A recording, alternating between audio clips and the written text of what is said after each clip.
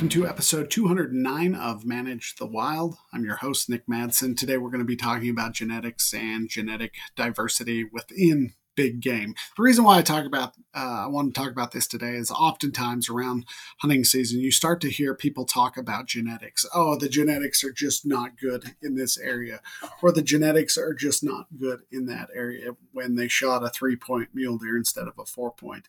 Oftentimes, though, what they're running into is more of a nutrition or a habitat issue. As the animals are building or growing antlers, they are using a lot of nutrition to be able to create those type of structures, and their body's going to need a lot. And when they're trying to put on fat for the winter as well as grow antlers, and there's not very good habitat, also you'll get a reduction in antler growth. And so most of the time that I've run into it, it's very little to do with genetics and very much to do with habitat.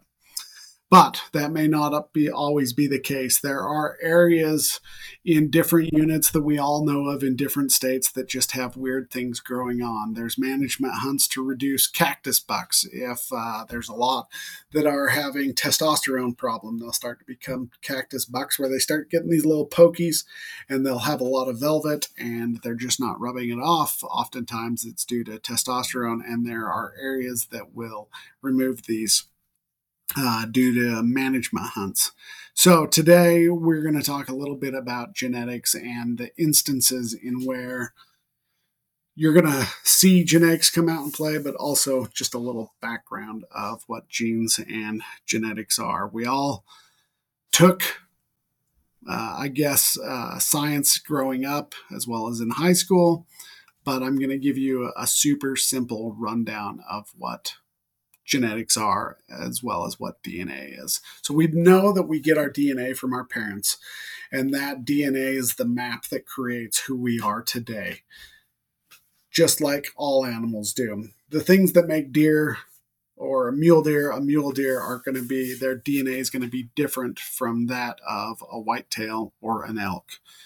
And so it's what we receive from our parents is what helps us become what we are today.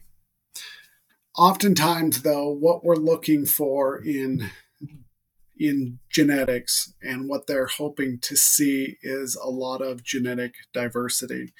With a limited gene pool, some of those genes within the DNA may not be the greatest, and there may be something there that is wrong, and it will start to express itself when we limit that genetic diversity. Case in point is cougars down in Florida. As the gene pool got smaller and smaller, the cougars at the very end of their tail would have a kink or a bend. They would start having trouble with their eyesight or whatever.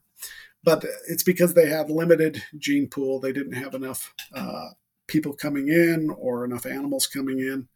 We all tease about being down south or knowing a family that came from the same gene pool. And that's exactly what happens. So the more genetic diversity, the more interaction and the larger connectedness a population is, oftentimes they are going to be more healthy. The reason why that is going to be important is when you have large genetic diversity, they have all faced some kind of disease or something else, and these populations can then withstand as this gene is expressed throughout the entire population. They'll be able to handle some of those environmental changes like we talked about yesterday, climate change. Things will allow them to adapt a little bit better if they have that genetic diversity. Diseases as they spread like COVID or OV pneumoniae or whatever it might be, some of these populations are going to be able to withstand it better than other populations because of their genetic diversity. Just the overall genetic diversity allows individuals within a group to express themselves, and sometimes those gene expressions are good and they're passed on, other times they're not. There are threats, though, to genetic diversity. Case in point, again, going back to cougars, they had fragmentation. They were cut off from the rest of the population.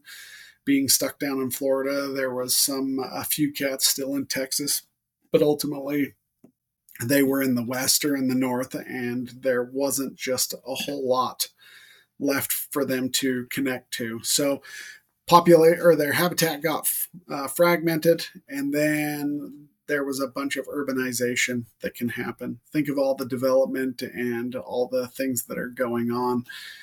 Even here in the West, populations can become isolated on a mountain, and you're going to have a limited gene pool. One of the situations, and it's nice that they are so well connected, but Antelope Island in Utah is in the not too near distant future going to be fairly isolated. They're known for their bison. They're definitely isolated, but they're bighorn sheep and mule deer population. Now the mule deer, some are coming off the island, some are going back on, depending on whether they fill it up with water. But that is a population that can become isolated.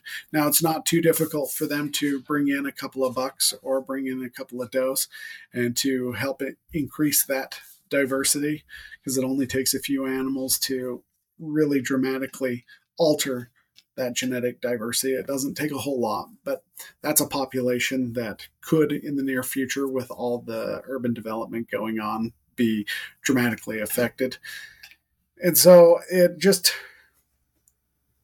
helps overall, because right now, like let's say Antelope Island, they're creating what you would call, in my notes, I put a genetic bottleneck, where we are limited the amount of genetics that are coming in and also the amount that are coming off.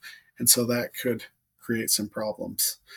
Wildlife managers, to overcome this, they have a whole lot of different things. One, they try to keep the habitat connected. They try to reduce the amount of fragmentation that is going on. They want populations flowing from A to B. You'll notice as they track with GPS collars, they are seeing, or they're getting a pretty good understanding of how much connectedness is going on. There are populations in highly urbanized areas in states in the United States that I'm thinking of that in the near future are going to have that problem, because their habitat is getting even more and more limited, and it's being more and more fragmented. The freeways are cutting them off, large tracts of development. And so you're going to have to start worrying about these isolated populations. There's a population in California that I'm thinking of. As Southern California gets bigger and bigger, some of these areas are going to be more and more limited to these wildlife being able to move freely. So you're going to have to do some translocations, just like in antelope. You're not going to have to bring in a whole lot of animals. One buck can service 100 does right there. Boom. You've got a whole lot of genetic diversity just from bringing one animal in. So it's not like you're going to have to bring in 1,000 animals, but just releasing a few animals into these areas is definitely going to bolster, and that's some of the things that they have to look at doing. And then you just have to look overall at whether that population can survive. There are a few stories out there. If you look at the cougars in Florida and Texas, bringing animals from Texas, now you're saying, well, that's not the same cougar, and you're correct. Just like wolves in Yellowstone. But they are success stories in which a population was helped. They bring in a few animals and it dramatically changes or alters their genetic diversity. It just brings in a whole new breath of life. Some of the takeaways, though, basically, in a nutshell, DNA is some of the driving force between the animals that we have today. The bigger animals, there are things that we are selecting for that are being expressed. So DNA is important. It's not the ultimate thing, but it can be important. If you're selecting the most mature rams and each year you're getting smaller and smaller rams, that's because you're removing that gene out of the population, and you can bolster it by bringing other rams in. But genetic diversity is basically it helps against those changes that we're constantly seeing, whether it's environmental changes, whether it's fragmentation posed by all the building we are doing, and it's one of those conservation strategies that wildlife managers, researchers are looking at for very small populations. Think of those populations that are on the threat of going extinct. They're a threatened species. That's the ones where they're starting to really be concerned, or not starting, but they're already concerned about the limited genetic diversity and those deleterious traits that are going to be presented and the challenges. So that's what I've got for today. If you guys found today's episode interesting, let me know. Share your thoughts. Share it with your friends. Hit me up on Facebook, Instagram. We are now on YouTube. And hopefully, I'll try to find more topics that you guys will be interested in. All right, you guys, have a great day. Stay wild.